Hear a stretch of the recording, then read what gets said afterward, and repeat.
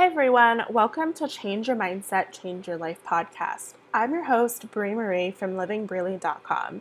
I'm a blogger, online course creator, a mindset and success strategist, and now a podcast host.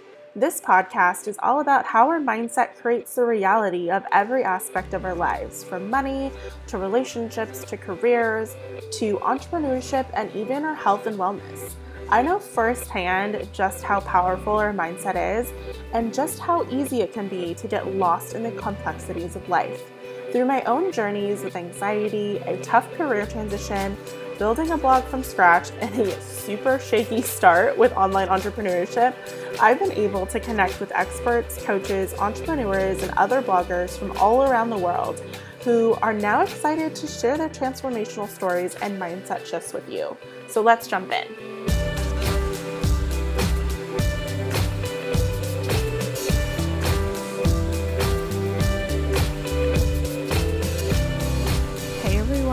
Welcome back to another episode of Change Your Mindset, Change Your Life. It's me, Brie.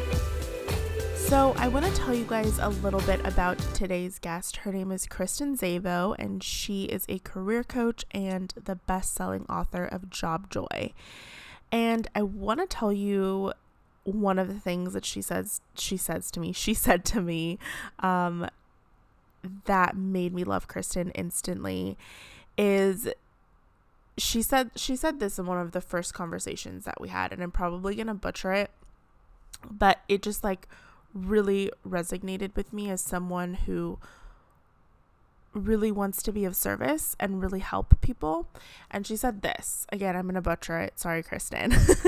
She said that she believes that everyone deserves a career that excites and inspires them and deserves to have a feeling of happiness and fulfillment that comes from meaningful work, and that life is too short for anything less. How powerful is that? So if you're new to the podcast, you might not know this, but I had a very less than pleasant work experience when I worked in corporate America. I did it for 3 years. I worked in human resources, and it's funny because I always said during my interviews, I want to help people. And I thought that human resources was the best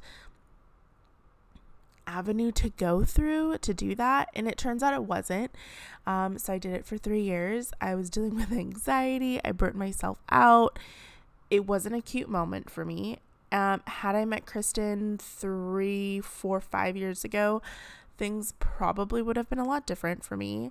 My misguided self really could have used a book like Job Joy and a coach like Kristen. So in this episode, Kristen and I talk about how to be happy at work. It's kind of the title of the episode. How to know when it's time to quit your job. How to cultivate a life outside of work.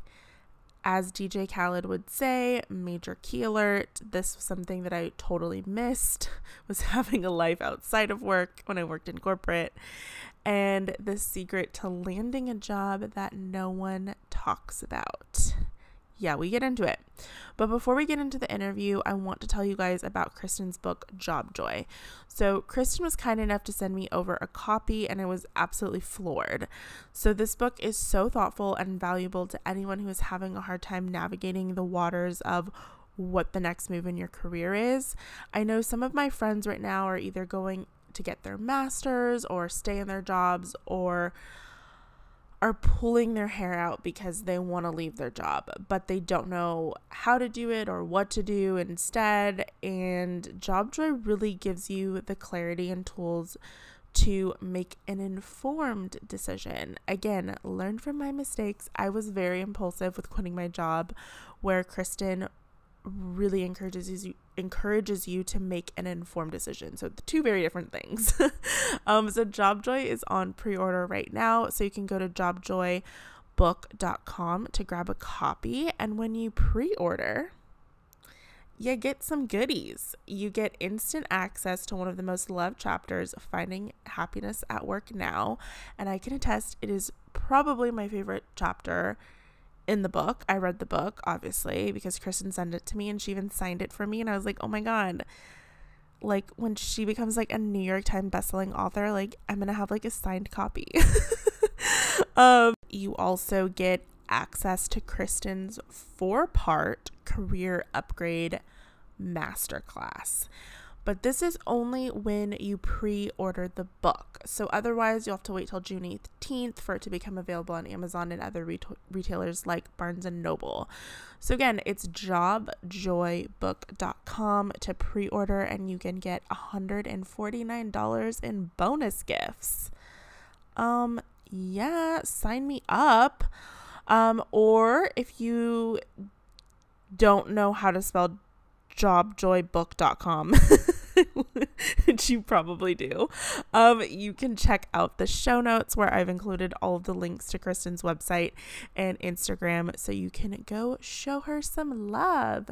So yeah, again, it's jobjoybook.com. If you head over to my Instagram stories, I am going to be showing you guys my annotated, highlighted craziness copy. I annotate my book. So the book that she sent me, I like kind of went to town and like highlighted and wrote in my book. I'm going to be showing you guys that on my Instagram stories. So you guys can head over to @LivingBreely on Instagram, and I'll be tagging Kristen in there, and we're just going to have like a fun little time with her book and the podcast. All right, I've talked enough. I'm going to say my little sign off. So let's get into it. Be kind, be well, be grateful. Love you, mean it. Bye.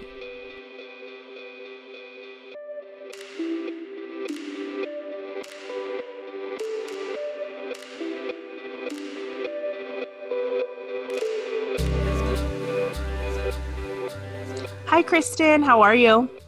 Hi, Bree. So nice to be on your show. Thank you.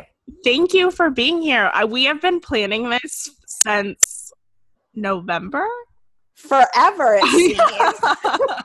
November. So that's a long time. I know. We were both of our schedules were just so, which is a good thing, right? Like, I'd rather have us both be busy and productive than have a bunch of free time, right? Absolutely. But we made the time, and that's what's important. Right. I'm so excited. So Kristen is a career coach, and she is a best-selling author of the book Job Joy.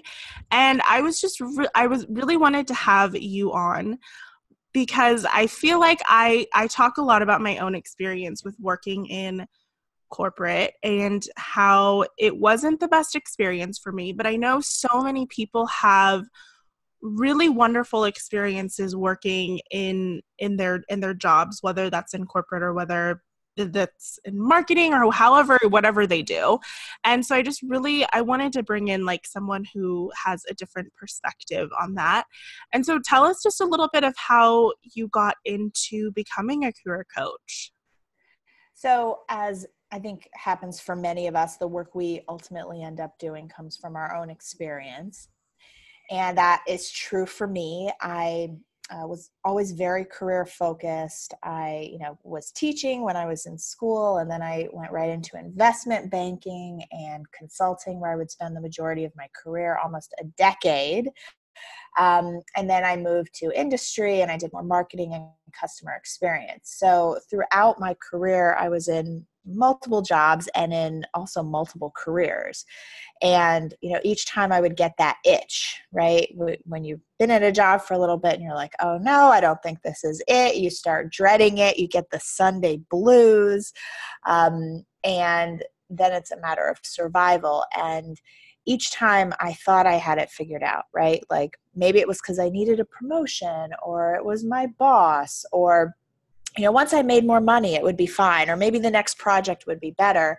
And so I would get another job, it would be fine, and then I would get into the cycle again. And through changing jobs and then also changing careers, I took the slow path because I didn't have anyone helping me, but I figured out some common themes. I was one of those common themes. Right.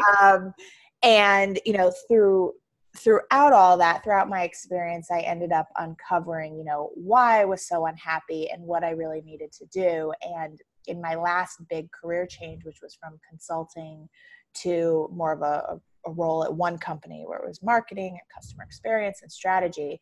That was a very big career change that people told me I couldn't do. And ultimately I did do it. I figured out what I wanted. I got really clear on that. I built a plan. I worked the plan. I refined my story, which I'm sure we'll talk about later, but I refined my story. I refined what I wanted. And ultimately I ended up landing a job in an industry I had never worked in before, doing something I had never done before, and at a promoted level.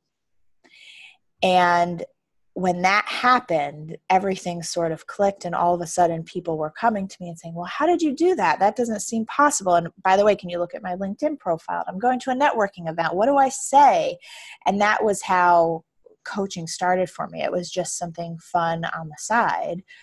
And ultimately I ended up writing a book, putting the process all out on paper. And that's when I had to take some of my own advice and follow what I love to do, not just stay in the path that I was on. Right. That's how I'm where I am now, doing what I'm doing, helping people to be happier at work. That is such an incredible story. I love hearing that. So something I want to circle back to that you said in the beginning was that you thought like when you got a different job or you got promoted or you made more money, that would kind of eliminate some of that. I don't know what to call it, but I know the feeling. I just don't know how to articulate it. Like some of that tightness or like stress of like, oh, am I doing the right thing? Yeah. And I feel like that's very common. I think especially among millennials is we get in these jobs for like 2 or 3 years and then we start to feel that pull of like, I don't know if I want to do this. Like, this might not be for me, but maybe if I make more money, maybe if I get a new boss or new job, but then it's just like this cycle that we kind of get into, which you touched on. So how would you kind of coach someone through that if that is the experience that they're having? Well, there's a lot of reasons for this. And it is true, we need to have a certain amount of challenge at work, right? If it's too much, we're overwhelmed. If it's too little, we're bored. And a lot of times the reason we end up in this situation is because we just move to another job without actually stopping and thinking, okay, what is it I really want? Saying I want another job, I need to get the hell out of this place is not enough. That's not right. But to say, what do I really want my whole life to look like? What do I want my days to look like? Who do I want to be? How do I want to feel? What are the things I want to look back on when I'm older and smile at, and thinking of it from a bigger life perspective. And then only then saying, okay, how does my career fit into that? Because our career can either support all the other wonderful things in life and be a wonderful thing in and of itself, or it can detract, it can take away, right? If you've ever been miserable at work, you said you didn't like corporate, perhaps you're like some of my clients who they say, yeah, I have interest, but I'm so exhausted physically, mentally, emotionally that I just want to like lay on the couch when I come home. I'm dead tired. And I've even had people tell me that they don't do things on the weekends because then it would make the weekends go by faster and then they would have to go to work sooner. Right? Yes, that was me. Yes.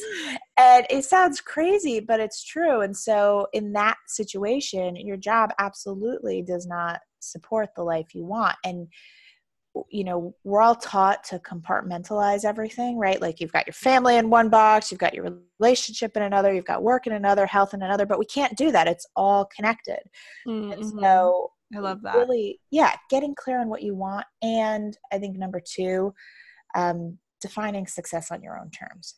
Not, it's fine if money and prestige and power are your things, but that's not enough to make you happy long-term. What is the impact you want to make?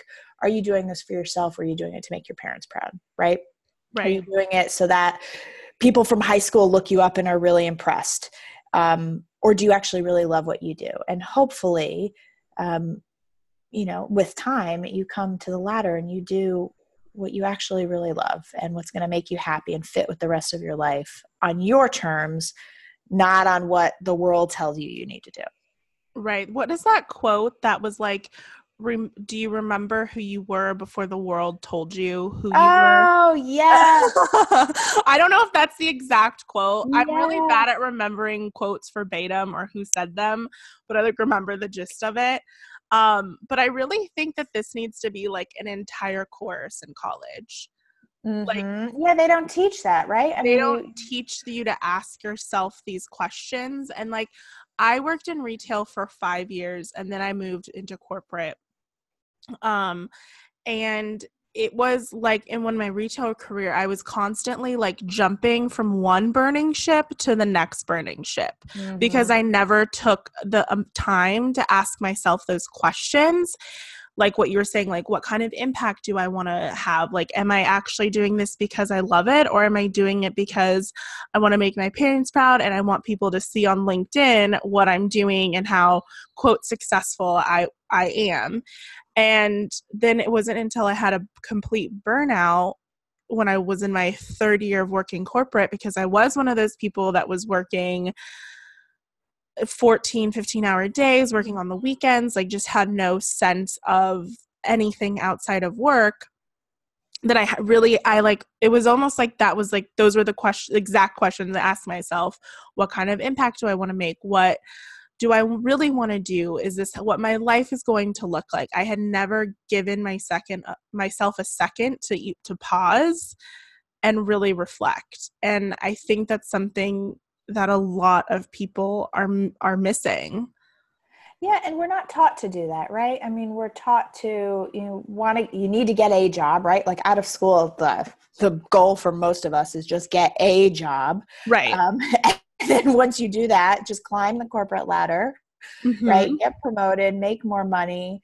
And no one ever stops and, and tells us that we should do that. And it's really a shame. Um, but hopefully people listening will give themselves that, and especially the person you were at 18 when you entered college, right, is different than you are now, whether you're 22 just starting your career, 25, 30, 35, you're a different person. And so you can't rely on that 18-year-old who is entering college and the Right. major they chose to define the rest of your life. Yeah, that's like the thing. That's a zinger. Yeah. I feel like when you put it like that, like you're literally 18 years old. I'm like 18-year-old Bree should not be making No. decisions. And Like you we know were what? still hung up on like purple glittery eyeshadow and clothes that Oh, were wait, that's not cool anymore. oh, I mean, it can't, like, I feel like it's making a comeback here, I but know, I'm just playing. no, I absolutely agree with everything that you just said. And what I hear this a lot from my friends who are still, a lot of my friends are like getting their masters right now and they're, working full time and then doing their masters on the side. And they're like, I hate my job. I hate my job. And it's like every 6 months, I feel like I'm having the same conversation with them about how much they hate their job. And I'm like, we just had this conversation 6 months ago. Did you update your resume? Did you apply to places? And they're like, no. I'm like, okay, well Mhm. then why are you having this exact same conversation with me? So what have you worked with clients like that? Like where they're Yeah, of just miserable in their course. job and they just don't know how to like move forward? Like what is it that is preventing people from really just taking that next step of like, I need to get out of this position? Yeah, of course. A lot of us are in a situation, and I think we all start that way, right? With any big change, whether it is career or we, want to move across the country, or we're thinking of breaking up with the person we've been with for 3 years, right? Whenever there's a big change, it's scary. And so the first thing that we humans do is we get paralyzed, right? And we don't do anything because there's this part of our brain that protects us, right? And it says what kept me alive yesterday will keep me alive now. So doing anything different, there's this hurdle to get over simply because of that, because of our survival instincts. And it's the unknown, right? And it's scary. And that's why a lot of people, end up coming to me in the first place, because they want that support. They want someone outside of, their boyfriend or their mom, someone who has an objective perspective and can support them without all their own issues getting in the way. And just someone to hold them accountable to the vision that they say that they want, what they want for themselves. Because we forget when things get tough, right? We forget, we backpedal, and then our friends make us feel better and they go, oh no, yeah, it's hard. I understand. Yeah. And they think they're helping us, right? But they're not. We need our friends to say, no, you said that you were miserable. You said this was ruining your life. You said it's ruining your health. What changed? That's the big one. Right? And so I think the reason it's simply fear and unknown. And what if I fail? And what will people think? Right? And maybe I'm not enough. Maybe I can't make the change. What if I'm not successful? We've got all those thoughts in our head. And a lot of times we don't make that change until the pain of the current situation is greater than the fear of doing something different. And that's too bad. But it's just the reality of the way we are, right? As humans, we're motivated more by pain than looking for the good that's going to come. Right. Or you end up burning out and getting really sick. Yeah. And you like physically cannot work. Well, that's the pain, right? I Yeah. mean, that's where it becomes too much. Yeah. Yeah, absolutely. And I know that there's so many people. I mean, I think I like to be like hopeful and like maybe a little bit too optimistic, but I really do think that I think the workplace is changing a lot than probably more so in the last 5 to 10 years than it has in a really long time. I think a lot of companies are taking the nod from Facebook and Google and Apple, like the big players who I think are really, I don't want to say catering to their employees' needs, but they're really supporting their employees' needs. Mm-hmm. And that makes me happy because I definitely didn't. I mean, I had like a windowless break room, like, like those types of things. It's like, it's intense. It really is. It's not always the best place for a lot of people, but it's good to hear that finding happiness at work is totally possible. So to kind of play into that, how can people be happier at work? Like, is that possible if they, like, some people just simply cannot leave their jobs, right? Like, they have to kind of stay where they're at until maybe a timeline or whatever, financial reasons, whatever it is. So how can they make the best of the situation? How can they find happiness at work? There are lots of ways. I have a whole chapter of this in Job Joy, actually, because even if you know that you are making a change, even if you're making a big change, like a career change, you don't want to put off being happy just because you're in transition. So this is important whether or not you're staying put or you are actively looking for another job. But one of my favorite pieces of advice to give, has nothing to do with work, seemingly. It's to get a life outside of work. Like, seriously, like most of us who are in miserable jobs, we make it even more miserable by working long hours and having no life outside of the office. Right. And by doing that, that accomplishes a lot of things. First of all, it's like getting you in that vibration of actually having fun and being happy, right? Because you get used to being miserable and then that's your status quo. And guess what? Misery attracts misery. Absolutely. And so like doing something for yourself, if you're single, actually going on dates, if you're with someone, having fun, special things to do, going out with your friends, making plans on a work weeknight. Ooh, right? Like having somewhere to go, something to do, something in your life, someone, passions that light you up and make you feel like your true self again. Right? Because we're like a shell of ourselves when we're in a miserable job. So that would be number one, making time. And when you make time for things and people that you love and you create more of a full life, that is naturally going to force you to do what I'm going to recommend for the second tip to be happier at work. And that's to set boundaries. You're not working until 7 to 8 o'clock every night. you leave at 5 or 6, whatever time, is right for you. And then you go on and you have the rest of your life. You don't go home and work more. And that is hard at first. I mean, I came from a culture where, we were traveling together. We would meet at like 7:30 in the morning. We'd work from 8 to 8. We'd get dinner. Then we'd go back to our rooms and work more while we ate. And if I could go back to my younger self, I would tell her, no, the laptop stays shut. You need to get sleep. Right. Right. And that setting boundaries can be really tough, but it is so important. But speaking of setting those boundaries, that was so hard for me to do. And I'm sure a lot of people, especially when you're first starting out and you're young, I was like the youngest person on my team, had the least amount of experience, had the least amount of education. And so I was like coming from a place of competition and wanting to prove myself. So I thought, to prove myself, I have to work the hardest, I have to work the longest, and I have to work the best. I was almost like striving for perfection. And I feel like so many people get caught in that trap. So what would you say to them? Well, number one, some environments are like that. Some environments don't care about what you produce. They care about the hours your butt is in your seat in your cubicle.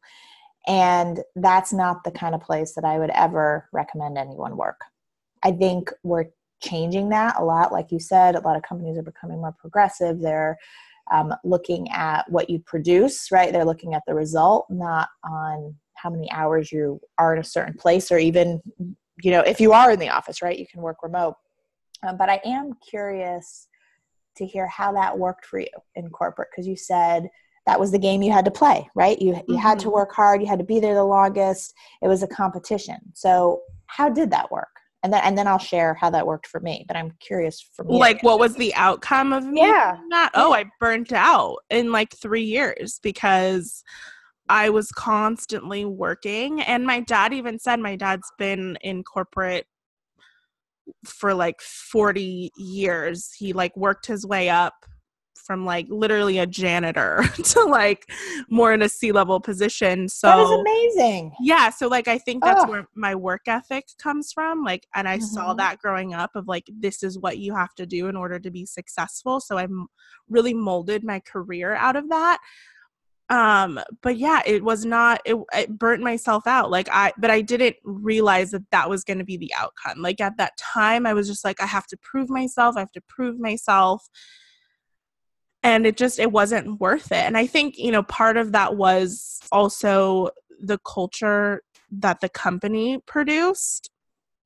And then I fed into that. Yeah. Yeah, I mean, that makes sense. And I think the important thing to highlight here is the very thing you wanted, you couldn't get because you were burnt out, right? What was the goal? To be promoted, to be appreciated, to make more money, to be more successful. And if you get burnt out, the whole purpose was defeated. And all of that time was a waste. Right. Right? I mean, you learned a lesson, so that was certainly not a waste. I learned it the hard way, which is typically how I learn all my lessons. Me too. And so I'm not against hard work, but studies have shown, and I've seen in my own experience as well as with that of clients, is that when you have more going on, when you have a life, you show up to work, energized and positive, you get more done with better quality than if you're in the office for, all your waking hours, because there's the law of diminishing returns, right? You can only work so much before you start making mistakes, your quality goes down, you're redoing the whole thing. And, when I was in consulting, we were charging by the hour. So, my company didn't care. 12, 15 hours was just more money in their pocket that they could charge for me. But when it comes to, the real world, efficiency should be rewarded. The person who does a better job in less time should be rewarded, not the person who sits there all day, distracted by social media and getting some work done in between. And it's a pity that some companies don't reward that, but then you know that that's not the place for you. Right. Yeah. And I think those are just lessons that like we learn as we have different jobs.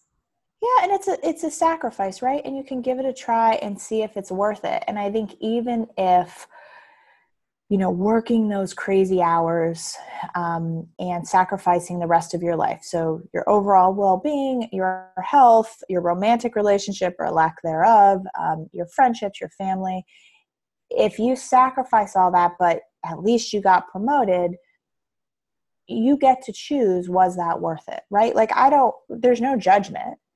If that is what makes you happy and you're satisfied with that, then that's fine. But for most of us, it's not the hours we spent at the office that we're going to reminisce about. I mean, you've seen the deathbed regrets, right?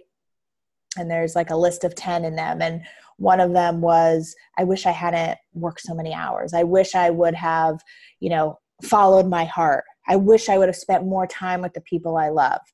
Right. It's not, I wish I would have gotten promoted. Right? Right. There's actually a really good book. I don't know if you've heard of it. It's called The Road to Character by David Brooks.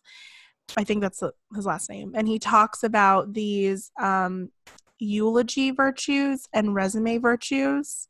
Beautiful. I love this. I'm going to have to check this book out. Yeah. And he talks about like how, resume virtues are like promotions and like money, like those types of things. And then like eulogy virtues, which I personally think are the most important, is like, how did this person make me feel? Like, how kind were they? How impactful were they, like those types of things. And I think those are like, and I'm sure you can agree with this, like the type working on the online space, it's all about impact.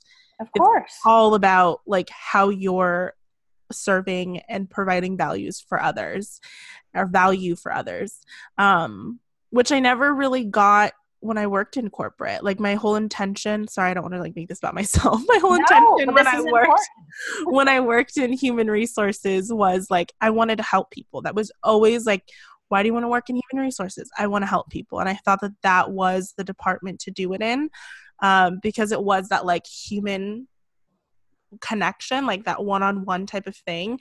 But when I got really into it, I was like, oh, this is not this is not what I expected at all. And so it was like that part of me that was like, I need to do something more for people. And that took me a while to come to that conclusion. That wasn't like right out of the gate. But yeah, now I think I deleted my LinkedIn. Maybe I'll create a new one because you're not on LinkedIn now? I'm not. I deleted it because it's like all from my corporate positions. Oh no. And so I had like a ton of and they're not followers. What are they? Connections? Connections, yep. Because my title was recruiter, and so just like anytime people see recruiter, like automatically they want to add you because they think that you can get them a job. Well, these seem to be like people that might want to be connected with you now. Right. Now I'm thinking I might redo it to like, because I didn't want to put the names of the company that I worked on, especially because I have the podcast and I've like talked about my experiences. So I never like say the name of the companies. And one of them was like a really big financial institution. So I'm like, I don't want to get sued. So that was my thing. And I talked about my experiences with previous jobs in my book. But it was all true and there was no slander there. So I don't think you would be sued. And you would have to be straight out lying and naming names, which I doubt you're doing. So I think it's important that people hear your story because then they realize they're not alone. Right. Right. That's why are we talking right now? Why are you doing this podcast? It's so people know they're not alone and that they can make a change. Absolutely. And there's no shame. There's no reason you should have to hide your story. And I would love to hear it even more. So kind of transitioning. Yep. As we're talking about like my past jobs, I want to know, how can we figure out when it's time for us to leave a job? Yeah, this is a really good question. Normally we know way before we'll admit it. Most people, This is true. yes, when they finally, decide to do something about it, most people will say it's been years. At least they'll say it's been, 6, 7, 8 months. And so, we get the first hints when, it's not the Sunday blues one time, it's every time, right? So when we start to dread work, when we hate being at work, and then we're miserable thinking about it, right? Like when you wake up in the morning, oh my God, I don't want to go to work, right? And it's just hard to get there. Then you're at work and you're miserable. Then you leave work and you numb out because you're miserable. And it's just a cycle. And then, on the weekend, you spend half the weekend dreading that Monday morning is coming, right? So when most of your days are consumed with just that dread or anxiety, right? I like to call it the parking lot anxiety attacks. I remember, in my last job, when it was time to go, I would sit in the parking lot, like bargaining with myself to walk in. Oh my gosh, this is like so crazy how aligned our stories are because Right? I would literally wake up in the morning like cry getting ready for work. Mm. I would drive to work with a plastic bag because my anxiety was so bad I thought I was going to throw up. And then I would sit in the parking lot for like 5 minutes and just like, I'm like, what am I doing here? Like, I hate this so much. Yeah. Yeah. Um, and I knew that was the last corporate job I had. And I knew within like the first 5 minutes of walking into that office, because the interview process is weird. I never actually went to where I was going to work. So I didn't know what the environment was like. And I walked in and I instantly knew it was wall to wall Oh cubicles. no. And it was so quiet. I'm not a quiet person. If you didn't know that already. I could see that. I could see that. I mean, it was like it was haunting. I'm getting like chills thinking about it. And it was like all the breaks were timed, like you had to take your break at a certain time, and like you only had 10 minutes for like your little in between breaks and stuff. And it was yeah. So I can't believe how like I'm glad that other people felt the way that I did, because at that time I didn't know that this was like, I don't want to say it's normal, but I didn't know that other people were experiencing that. Yeah, and I'm sorry to hear that. I can obviously totally relate. And so that's one way it's time for a change. Yeah. Like it in your mind, it logically, and then we're raised to, we need to be responsible, and is this the right decision, and I've only been at this company for 6 months, I need to stay at least 2 years. Like our mind tries to talk us out of what we already know, again back to that thing of protecting us from the new and scary. Mm-hmm. And so we've got that logic, right? And if you talk to people, they'll support your logic, right? I remember when I was thinking of quitting my consulting job, and my mother was like, oh, if you do that, we can't tell your father because he'll have a heart attack, right? So like the people that love us and want the best for us, they're reinforcing our biggest fears. So we use logic even though we know better, but then it starts to affect us, not just mentally, but emotionally and physically. I mean, people literally, one of my clients ended up in the hospital with a brain aneurysm from stress from work. Oh Um, God. for me, it was really debilitating migraines. Other people start experiencing, a tightness in their chest that just does not go away. And stress affects us, stress and being unhappy. So I would say stress and unhappiness. If we don't listen to what we know, if we try to logic our way out of something, we will feel it emotionally and physically. When I needed to leave consulting and I was in denial because I was afraid, what would I do? I already had 10 years experience in finance. I couldn't change careers. I'd have to start at the bottom. What if no one would hire me, right? Like all these things. Then it started to affect me emotionally. And I was always go, go, go. But whenever I would stop, the emotions would come. Like I Oh remember, yeah, that's the worst. it's the worst. And back then, I'm not this way anymore. I'm much more in touch with my emotions. But back then, I prided myself on never being emotional. I worked with all men, you know, it was Mm-hmm. finance, and yeah, you wouldn't let them see a sweat type thing. So the tears were even more of a shock to me. And I remember being in Mass. There was this cute little chapel church in the middle of Times Square, of all places. And I would go there on Sundays because that was like my quiet time and it gave me peace. And I remember sitting in church and all of a sudden, for no reason, the tears just came. Like, and I'm not talking like in the movies, you know, when people look pretty and they're crying. I'm talking like, you know, It's like the Kim Kardashian oh, meme.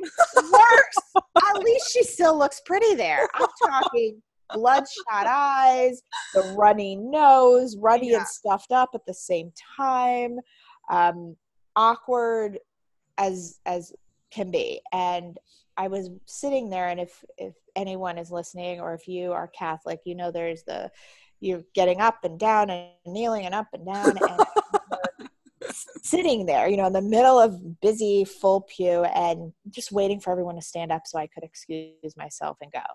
And I just knew in that moment, you know, I said, if this is success, I don't want any part of it. Because I had all the things. I was in New York City, right? Mm-hmm. What better place to be for a young person? I had a fancy apartment. I had an impressive LinkedIn profile. I could talk about meeting with CEOs and presenting to boards and all these things that seemed impressive, but I wasn't happy. It didn't matter that I was supposedly successful. I was miserable. And that was, you know, one of the things that, in addition to the migraines, you know, and a few other wake-up calls, was what finally pushed me to do something about it, no matter how scary it was. And that's what I mean when I say sometimes it takes like a lot of kicks in the butt, right? A lot of breakdowns for us to say, okay, I'm going to do something. This isn't working. Absolutely. I like almost started crying when you were talking about the church story. I'm Catholic, so I know that You like get it. that whole routine. It's like you get a workout when you're at church too. Yes. So that's why I was laughing. Not that you were like having an emotional breakdown at church. Yeah, I mean, I've been there, so it's like it's so crazy to like hear other people's experiences. Mine manifested as anxiety, but I didn't know it was anxiety. I thought I was just underslept, overworked. You know, I was eating out every day, didn't have like a social life, wasn't working out. Like there were so many other like things that I was doing that I thought were the cause. And so I was just repressing all of these emotions and this anxiety. And then finally one day, just like kind of almost like a pimple popping, like just came to a head where I was just like, my body was like, yeah, we need to shut this down. Like we need to figure something out. But I honestly think that like some of these situations, as painful as they are, I think that they're necessary because they're the biggest lessons that we can learn. Yeah, and it sometimes we need a shock. We need something big and bad and painful to happen, because otherwise we're just going to stay in the, you know, the humdrum status quo indefinitely, and then we're going to wake up, right? And for me, the wake up call was 30, but a lot of people wake up at 40, 50, 60 and say, where am I? Why am I here? I'm not happy. What have I done? I've wasted my life. So you bring up a great point. Like, there is something to be grateful for in these really hard moments, because they are a catalyst, right? Mm-hmm. For us to do something different that's aligned with who we really are. Absolutely. I was 23. At least you figured it out early. Yeah. I wasted my 20s.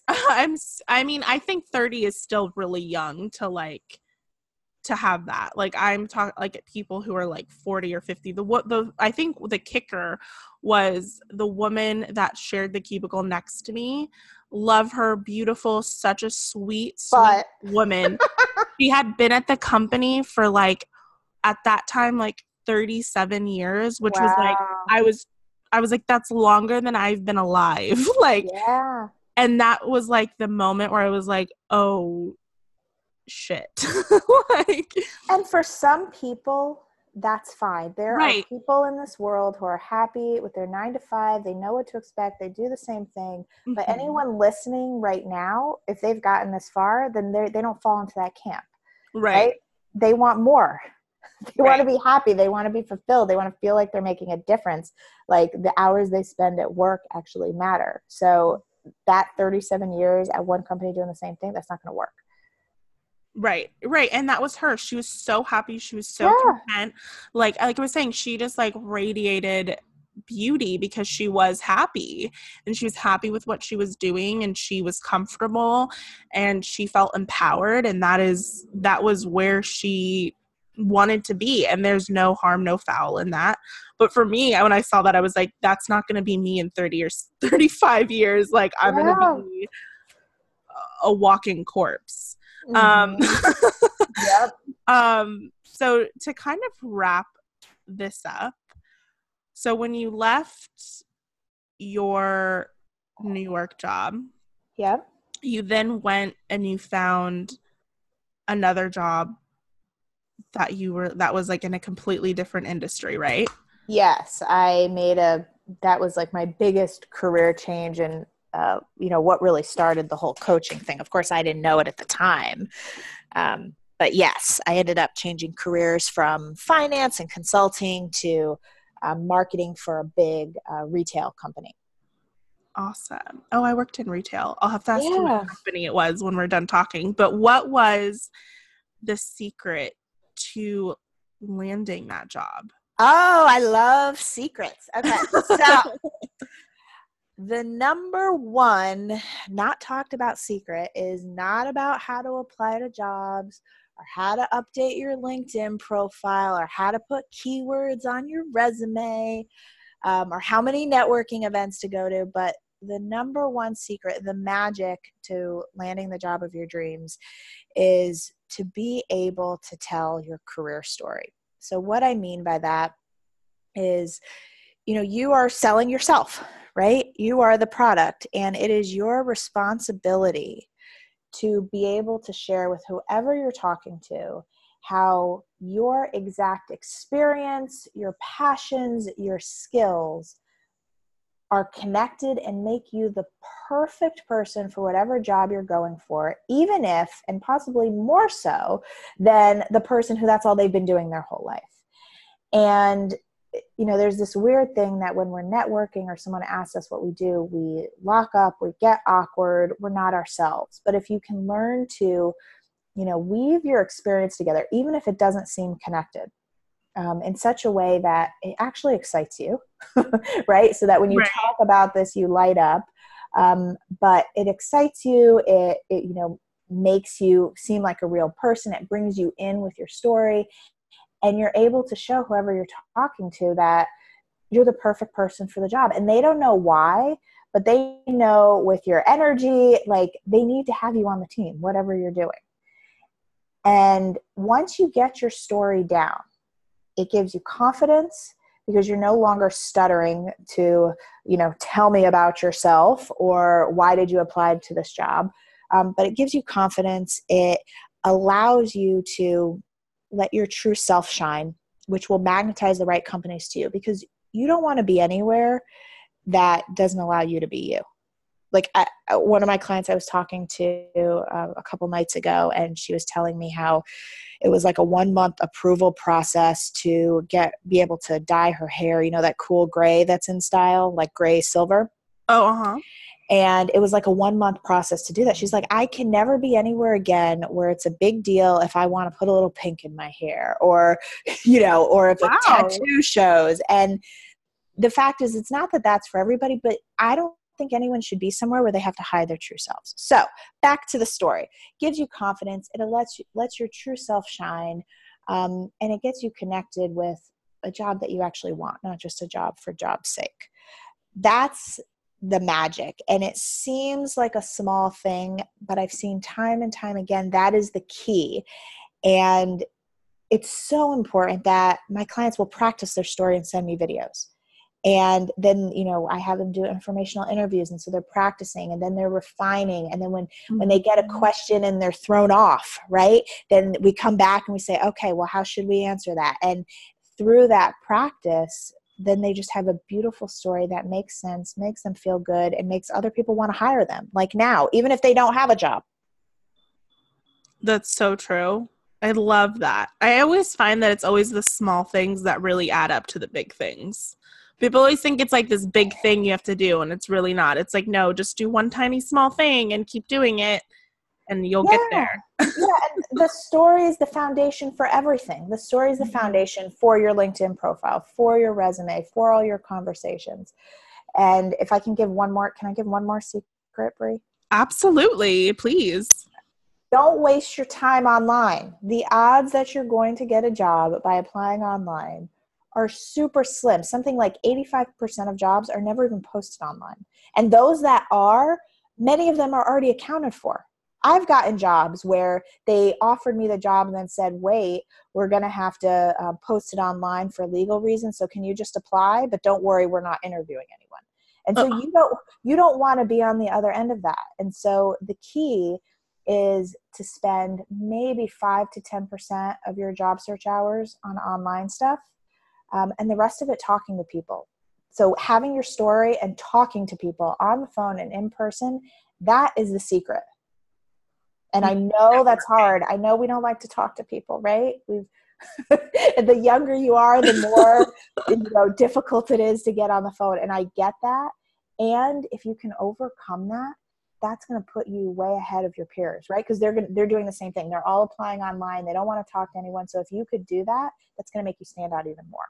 Yes, that's kind of part of the reason why I started the podcast too, was because I love conversations, and I feel like long form conversations are disappearing. And so I was like, I need to get the attention of other girls my age, other women my age, to understand like the importance of conversations and the power that they actually have. But no, thank you for sharing those two things. I think that is incredibly valuable.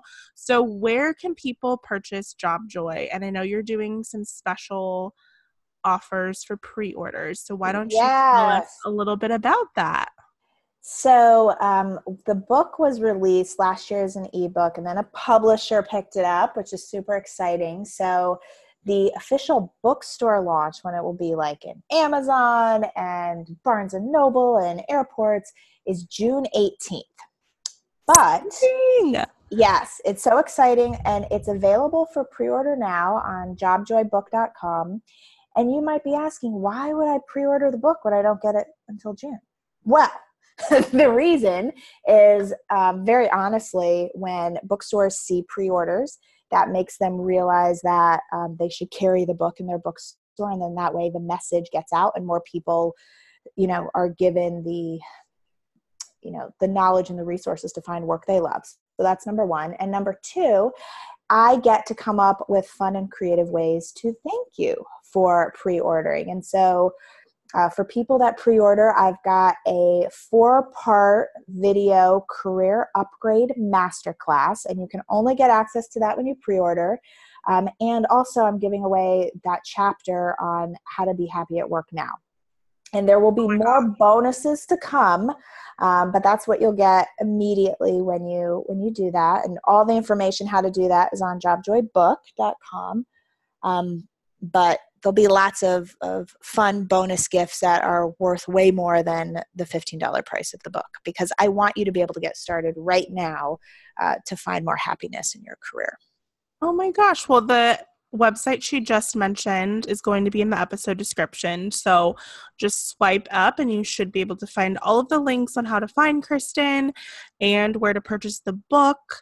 And oh my gosh, sorry. I'll have to edit that out. Hold on one second. I have like this just lingering little cough. That's all right. That's what editing is for. Oh, thank goodness, right? Mm-hmm. Okay, hold on one second. Let me do that whole thing again. So all of the websites that are hold on. Let me get this. So the website that Kristen just mentioned is going to be in the episode description. So just swipe up and you'll be able to click and then just go directly to that website to purchase the book and also get access to the add-ons and freebies that she just mentioned, and also check out her Instagram and Facebook. I watched a couple of Kristen's Facebook lives, and that's what made I don't know how we connected, or if you reached out to me or I reached out to you, but I was like, I need to have her on the podcast because she is amazing. So thank you so much, Kristen, for being here. And yeah. Thank you so much for having me. This has been so much fun.